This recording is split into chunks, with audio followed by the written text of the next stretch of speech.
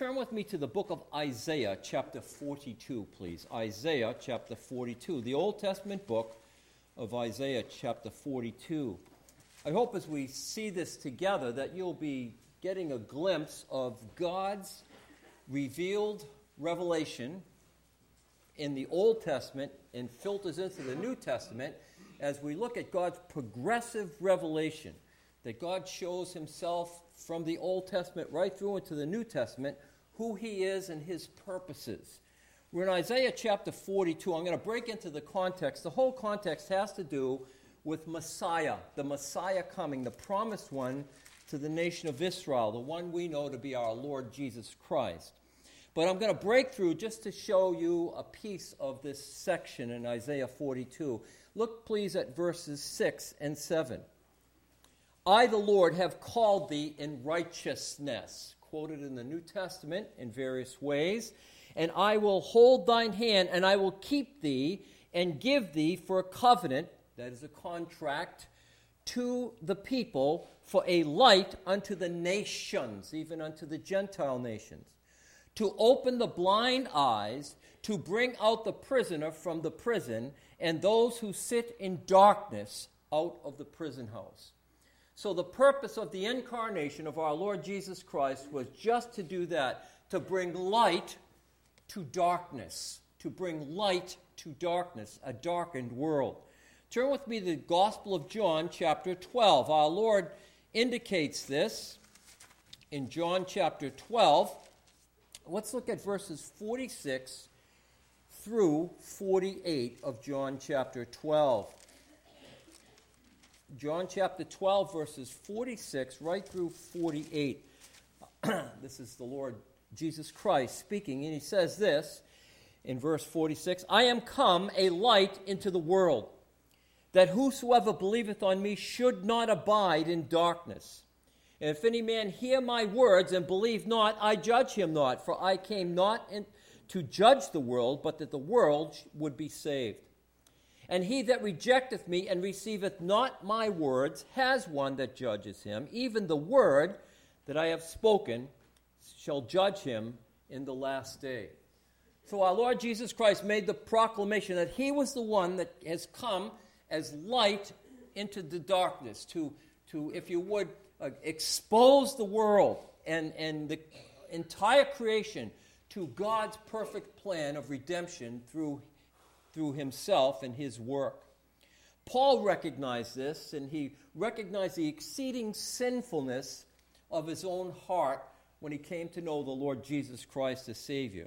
But he also realized God's perfect salvation plan. If you turn with me there, please, 1 Timothy chapter 1.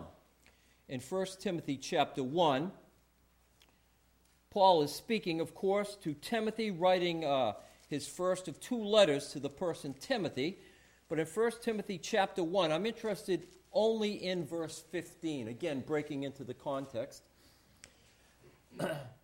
Paul proclaims this, and this is a faithful saying and worthy of all acceptance, that Christ Jesus came into the world to save sinners, of whom I am chief. So Paul recognized, and the realization was given to Timothy, that he was a great sinner before the living God, but that the Savior, the Lord Jesus Christ, came into the world to save sinners. That's the reason, if you would, for the season. That's the proclamation that was given. But this is so incomprehensible, it's almost an unexplainable event. God explains it, but to comprehend it completely is difficult for us. That the creator of the universe stepped into time and space and took upon himself the likeness of men. And we read in the book of Philippians, and being found in the form of a servant, was made in the likeness of men, and being found in fashion as a man, humbled himself and became obedient unto death, even the death of the cross.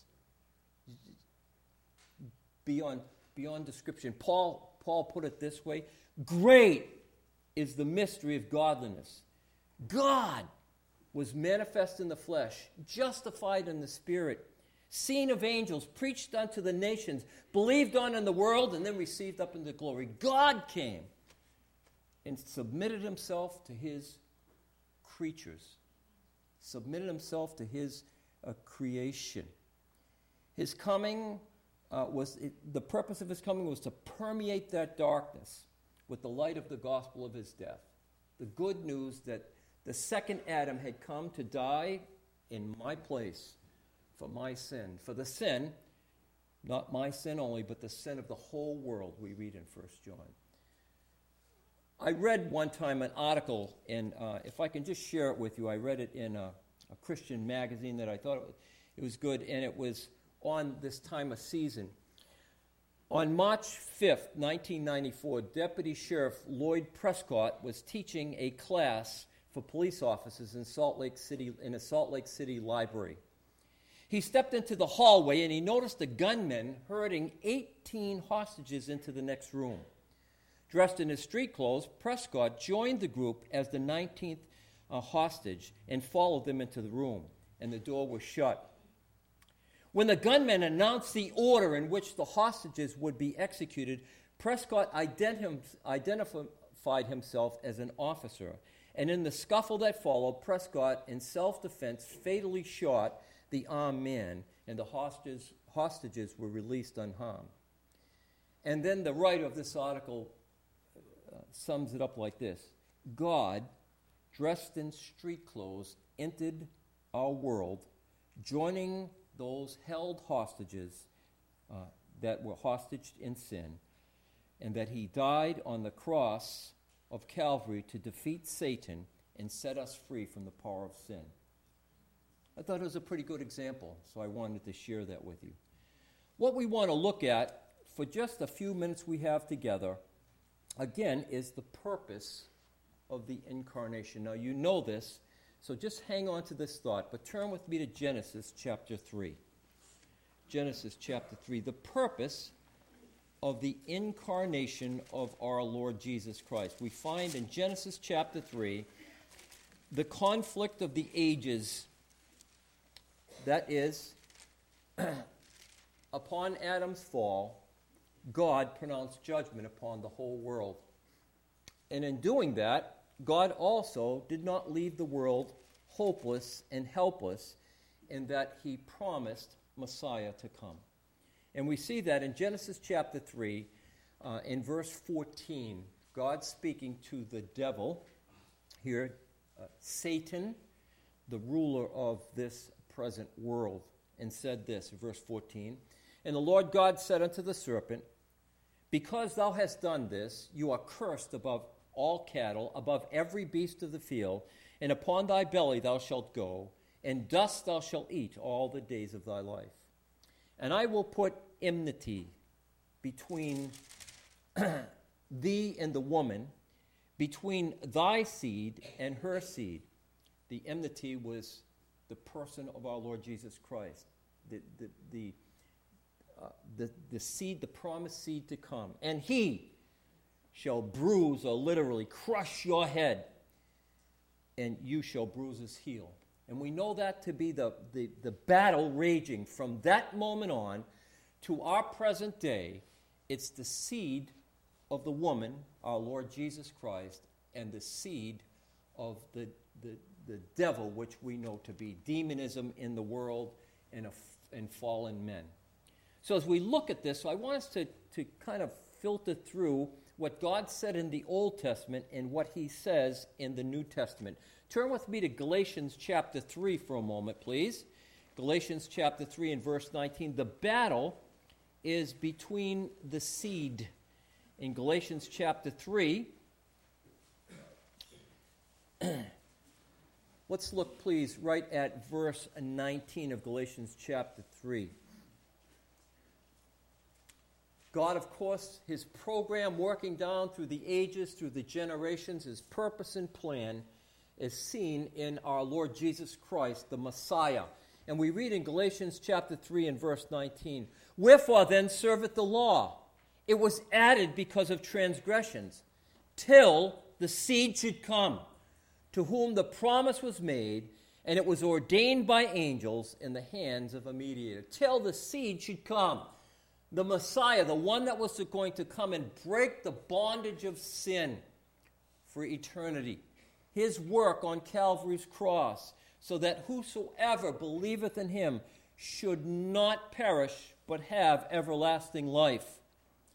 Now, I do not profess to you to completely comprehend all of it.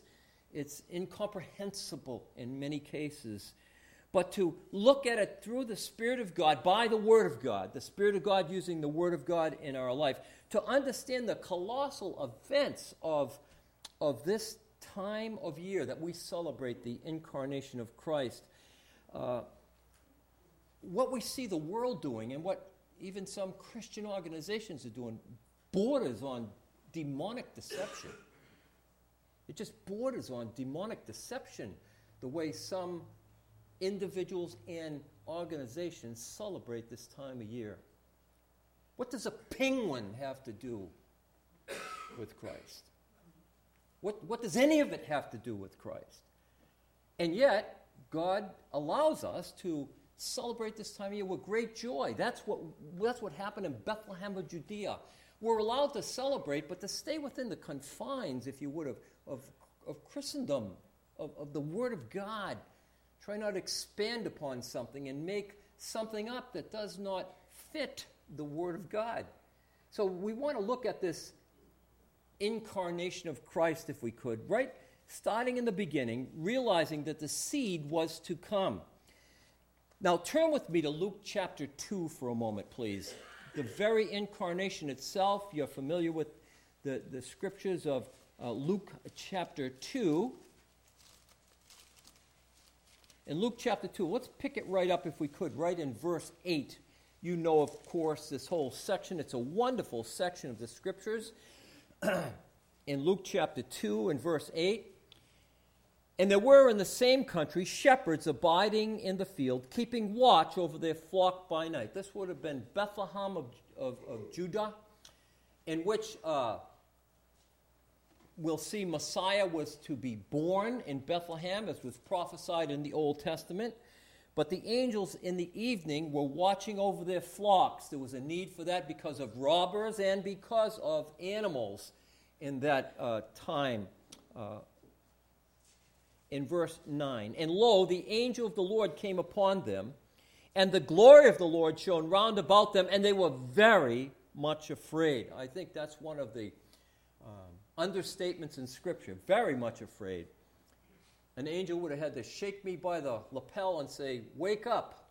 You know, just imagine you're out in the field at night, watching your sheep, a very quiet, very peaceable time, and a multitude of the heavenly hosts come.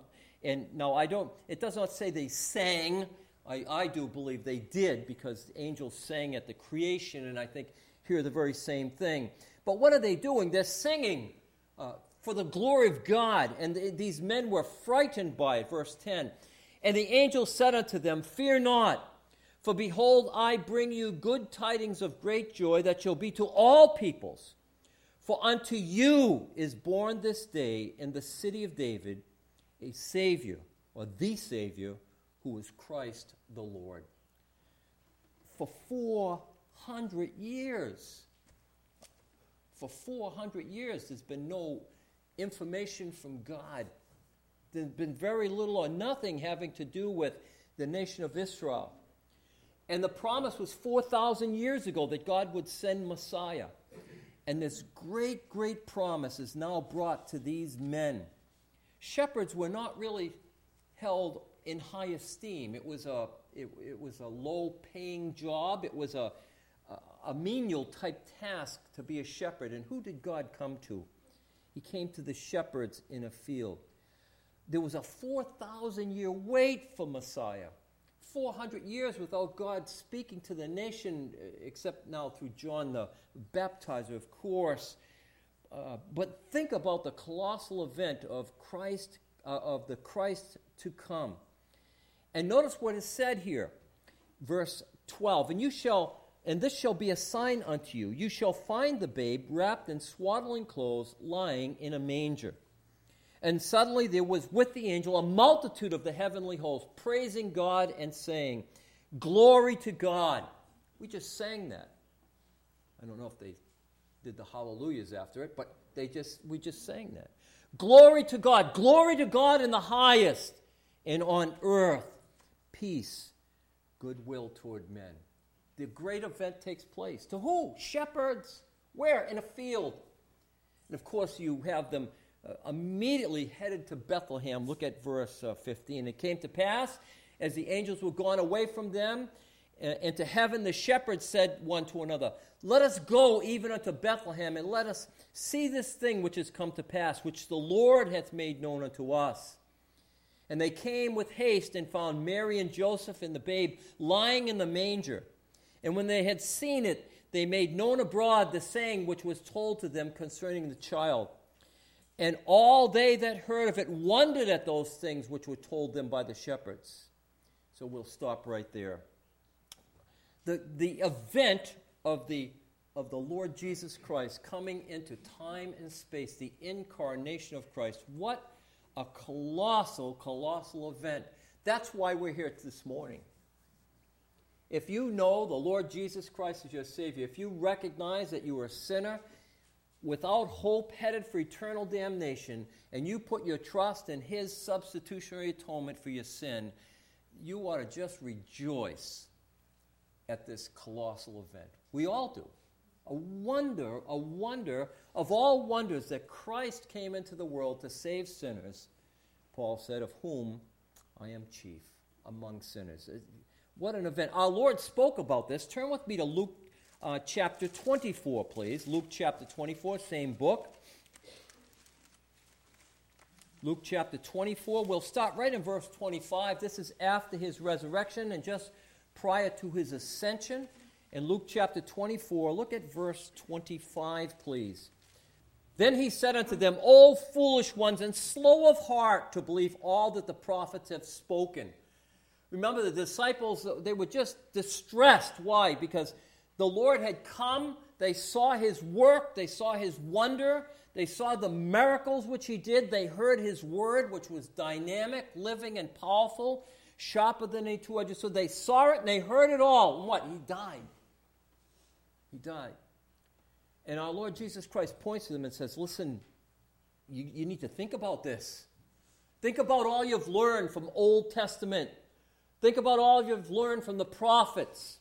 You're slow in heart to believe. Read it. Think about it. Verse 26. Ought not Christ have to suffer these things and entered into his glory? You've read that in Isaiah chapter 53, for example. You've read it throughout the book of Ezekiel and Daniel, the Old Testament prophet. You've read that. Ought not Christ have to come and enter into his glory, suffered these things and to enter into his glory, verse 27. And beginning at Moses and all the prophets, he expounded unto them in all the scriptures the things concerning himself. So his proclamation to these disciples that walked along the Emmaus road, that they might recognize and realize who he was and the purpose, his purposes. Look at verse 44, please. Same book, same chapter. Luke 24, 44. And he said unto them, These are the words which I spoke unto you while I was yet with you, that all things must be fulfilled which were written in the law of Moses and in the prophets and in the Psalms concerning me. What is the purpose of this? What was the reason for the incarnation of Christ? What was it, to heal people? Well, that was part of it because there was proclaimed Messiah. Was it to for example, give people food? Well, that was part of it. God's word proclaimed that would be part of Messiah coming. But what was the purpose of the incarnation? It was to die on Calvary's cross. And as we look at this time of year for all of us, what is our concentration? Listen, I'm as guilty as anyone else. We get caught up with it, the time of year. We get caught up with all the things, the baubles and everything that surrounds it. And it gives us, some people gives a feeling of euphoria, joy to have this time of year. And people are excited, and I understand it all, but what's the real purpose? What's the real purpose behind it all? Well, it's to get together and have fruitcake. At the end of the year, there's a fruitcake toss. You ever see that? You throw these hardened cakes out in the air and try and sink ships with them and things like that. What's the real purpose? The purpose is the incarnation of Messiah. The Lord Jesus Christ came. And that's what we're to celebrate.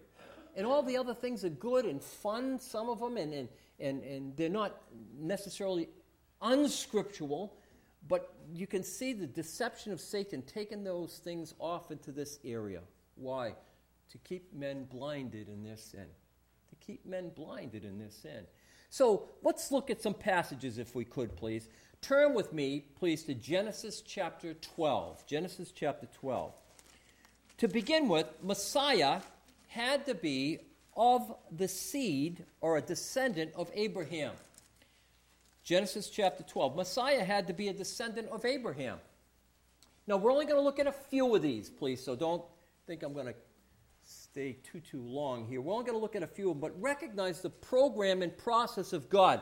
God said to the devil, her seed would defeat you.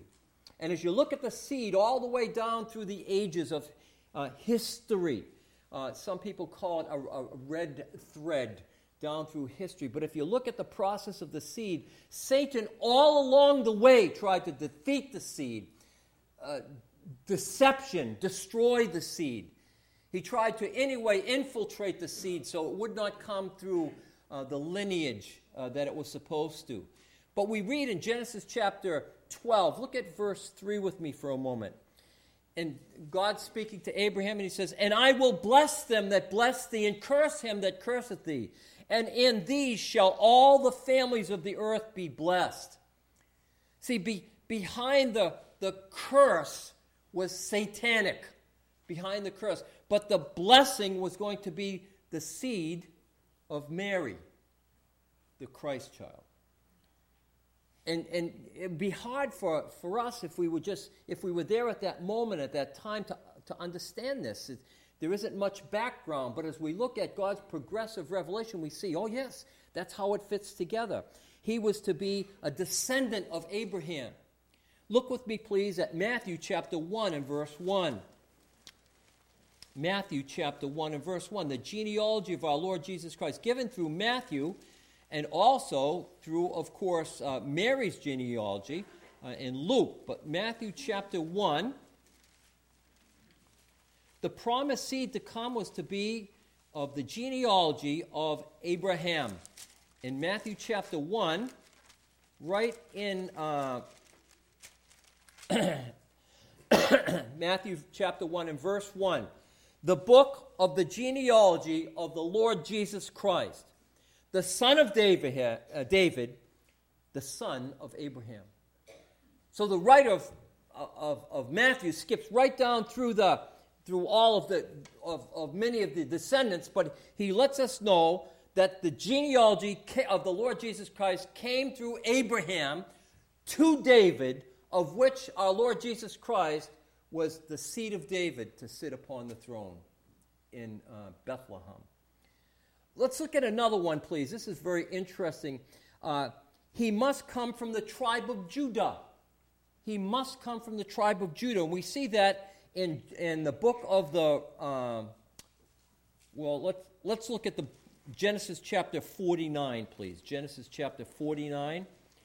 Now, if you can't follow along, just hold on to the pew and we'll read them. But in Genesis chapter 49, look with me, please, right at verses 9 and 10. Genesis 49, 9 and 10. Judah is a lion's whelp.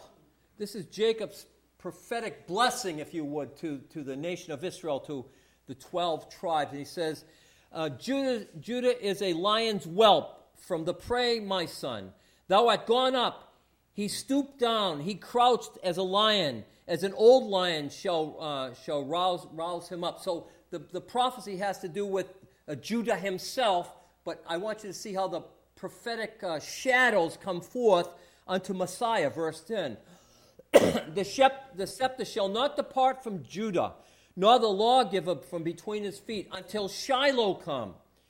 And unto him shall the gathering of the people be. Shiloh, the process of our Lord Jesus Christ coming in flesh. Shiloh himself. It's cryptic for the one that shall come, the one that shall rule in the whole world. Shiloh will come. And that's our Lord Jesus Christ. And of course, we have that through the genealogy of Mary. But turn with me to Revelation chapter 5 for a moment, please. Revelation chapter 5. So as we look at the Scriptures, we understand that God had a perfect purpose and plan that filtered down through the ages for us to examine, for us to see, for us to compare the Scriptures with the Scriptures. Revelation chapter 5. Look, please, at verse 1 of Revelation chapter 5.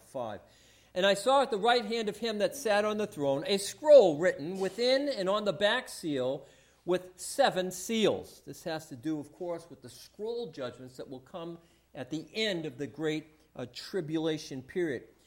And I saw a strong angel proclaiming with a loud voice, "Who is worthy to open the scroll and to loose its seal?" And no man in heaven nor on earth, neither under the earth, was able to open the scroll, neither look on it. And as I wept much, behold, no man was found worthy to open and to read the scroll, neither to look on it. Verse 5, and one of the elders said unto me, Weep not, behold, the Lion of the tribe of Judah, the root of David, hath prevailed to open the scroll and to loose its seals. Our Lord Jesus Christ. Of the tribe of Judah, the Lion of the tribe of Judah that was to come, the seed of David. And you can follow that through, of course, in the Gospel of Luke, chapter 3 and verse 33, also in the book of Hebrews. He must be an heir of David, David's throne. He has to be an heir of David.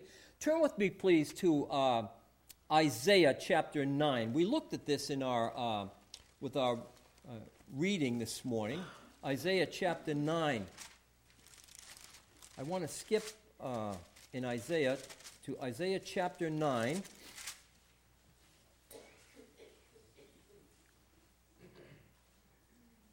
We know this. I've received Christmas cards, of which I'm very, very thankful. My wife writes out Christmas cards, of which I'm very thankful. But we receive Christmas cards, and often they'll have a verse on them, and often it's this verse.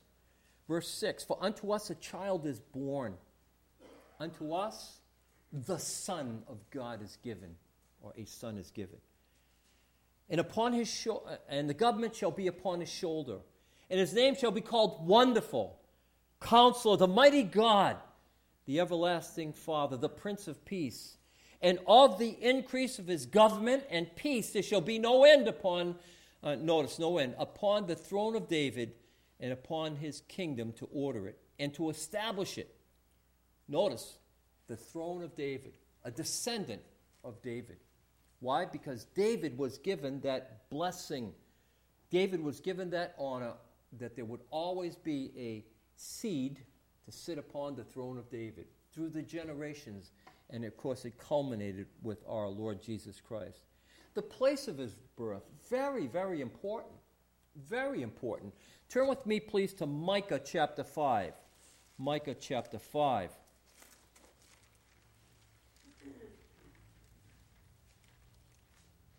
Obadiah, Jonah, Micah. Micah chapter 5.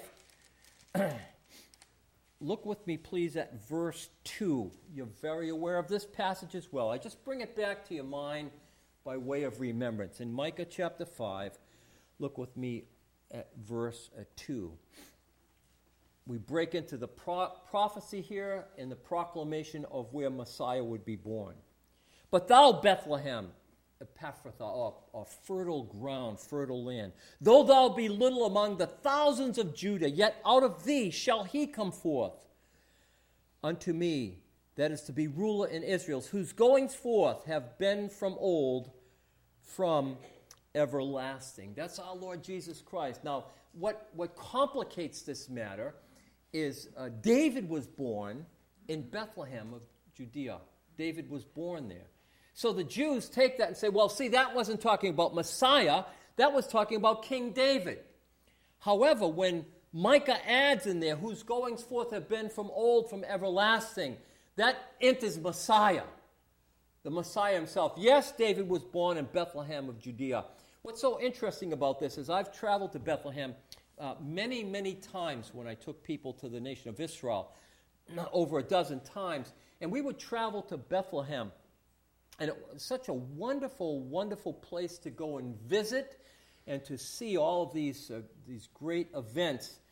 It then fell under Palestinian authority, and when it did that, I would not bring anyone to Bethlehem any longer because it became a treacherous place to go.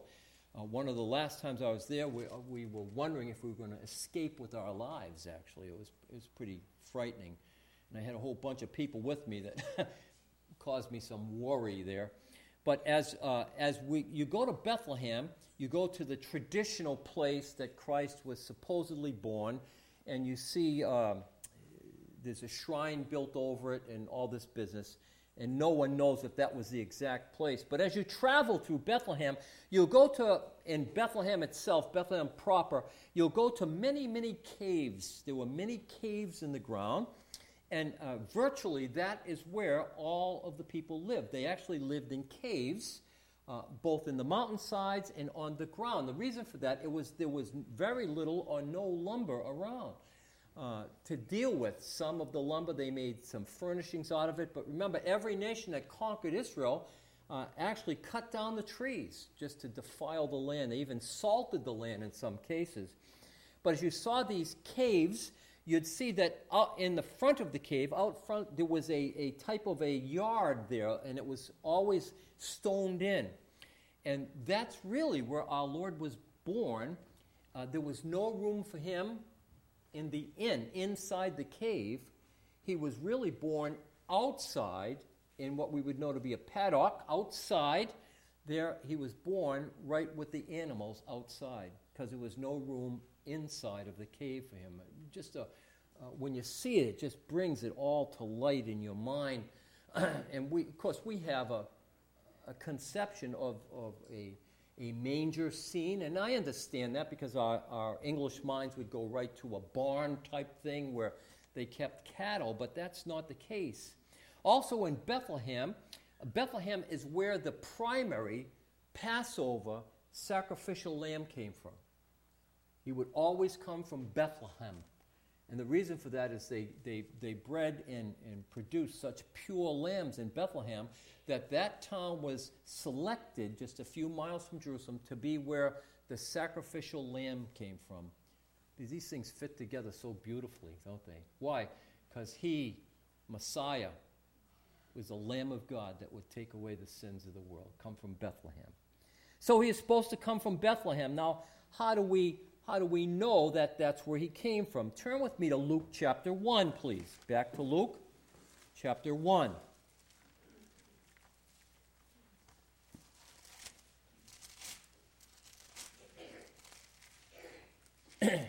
In Luke chapter 1, and look with me, please.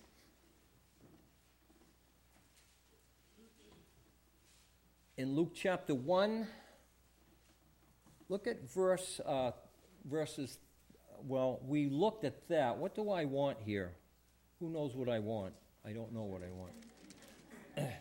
Oh, yes, in Luke chapter 1, head with me, please, to we can start right in verse 3. Caesar Augustus proclaimed a registration. Now, history tells us about every 10 to 14 years, the Roman government would proclaim a registration. And that registration was for purposes of knowing how many people were in the kingdom, the Roman kingdom, the last kingdom to come. And we're going to see that commercial during our Bible time together on Monday nights, but from the book of Daniel. But that the registration was to take place, and the Roman government did that. And so they would have all the people go back to their homeland, go back to the place of their birth. And there they would be registered, or their name would be put on file. I guess one of the biggest reasons was for taxation, obviously. A census, if you would. For what reason? To find out who lived where, so the tax bill got there. That's essentially what was going on.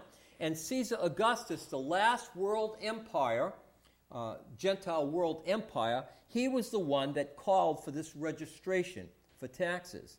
And what happened in verse 3? And all went to be registered, everyone to his own city.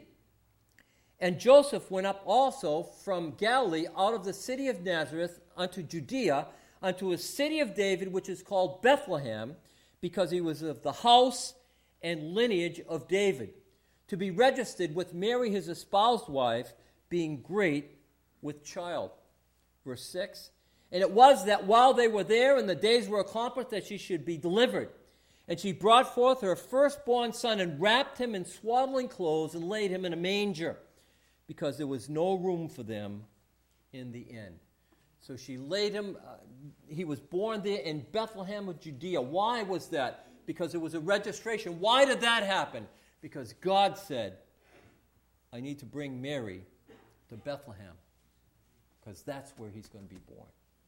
And Mary ended up in Bethlehem with Joseph, of course, and that's where he was born, in Bethlehem of Judea. Why was he there? Because the prophecies said he would be. Because God's word indicated that he would, in fact, be there. What about the timing of his birth? Now, we will not examine it here because we do not have the time to do that. But in the book of Daniel, which we'll be studying on Monday nights, on the book of Daniel, we're going to look at this together, the timing of his birth. His birth was precisely when God said it was. And Daniel chapter 9, verses 24 through 27 gives us the timing of the birth of Messiah, when it would happen, from the command to go and rebuild the walls of Jerusalem, Nehemiah's commandment, unto Messiah the Prince. And God gives exact times there when Messiah would be born, and certainly that's when he was born. And the place that he was born, that's why the king sent the troops there to Bethlehem to kill all of the firstborn children. Why? Because he knew through the prophets that that's where Christ would be born, when he would be born and where he would be born. So he sent the troops there to kill all of the children there in Ramah of Bethlehem. So the timing of his birth. Turn with me to Galatians chapter 4, please. Galatians chapter 4. The timing was perfect. It was the right government. It was the right language. It was the right time for everything. We're in the book of Galatians together. Chapter 4, please. In verse 4, reading from a King James Bible, obviously, and we read this. But when the fullness of time was come, God sent forth his Son, made of a woman, made under the law, to redeem them that were under the law, that we might receive the adoption of sons. When was the right time? When God said.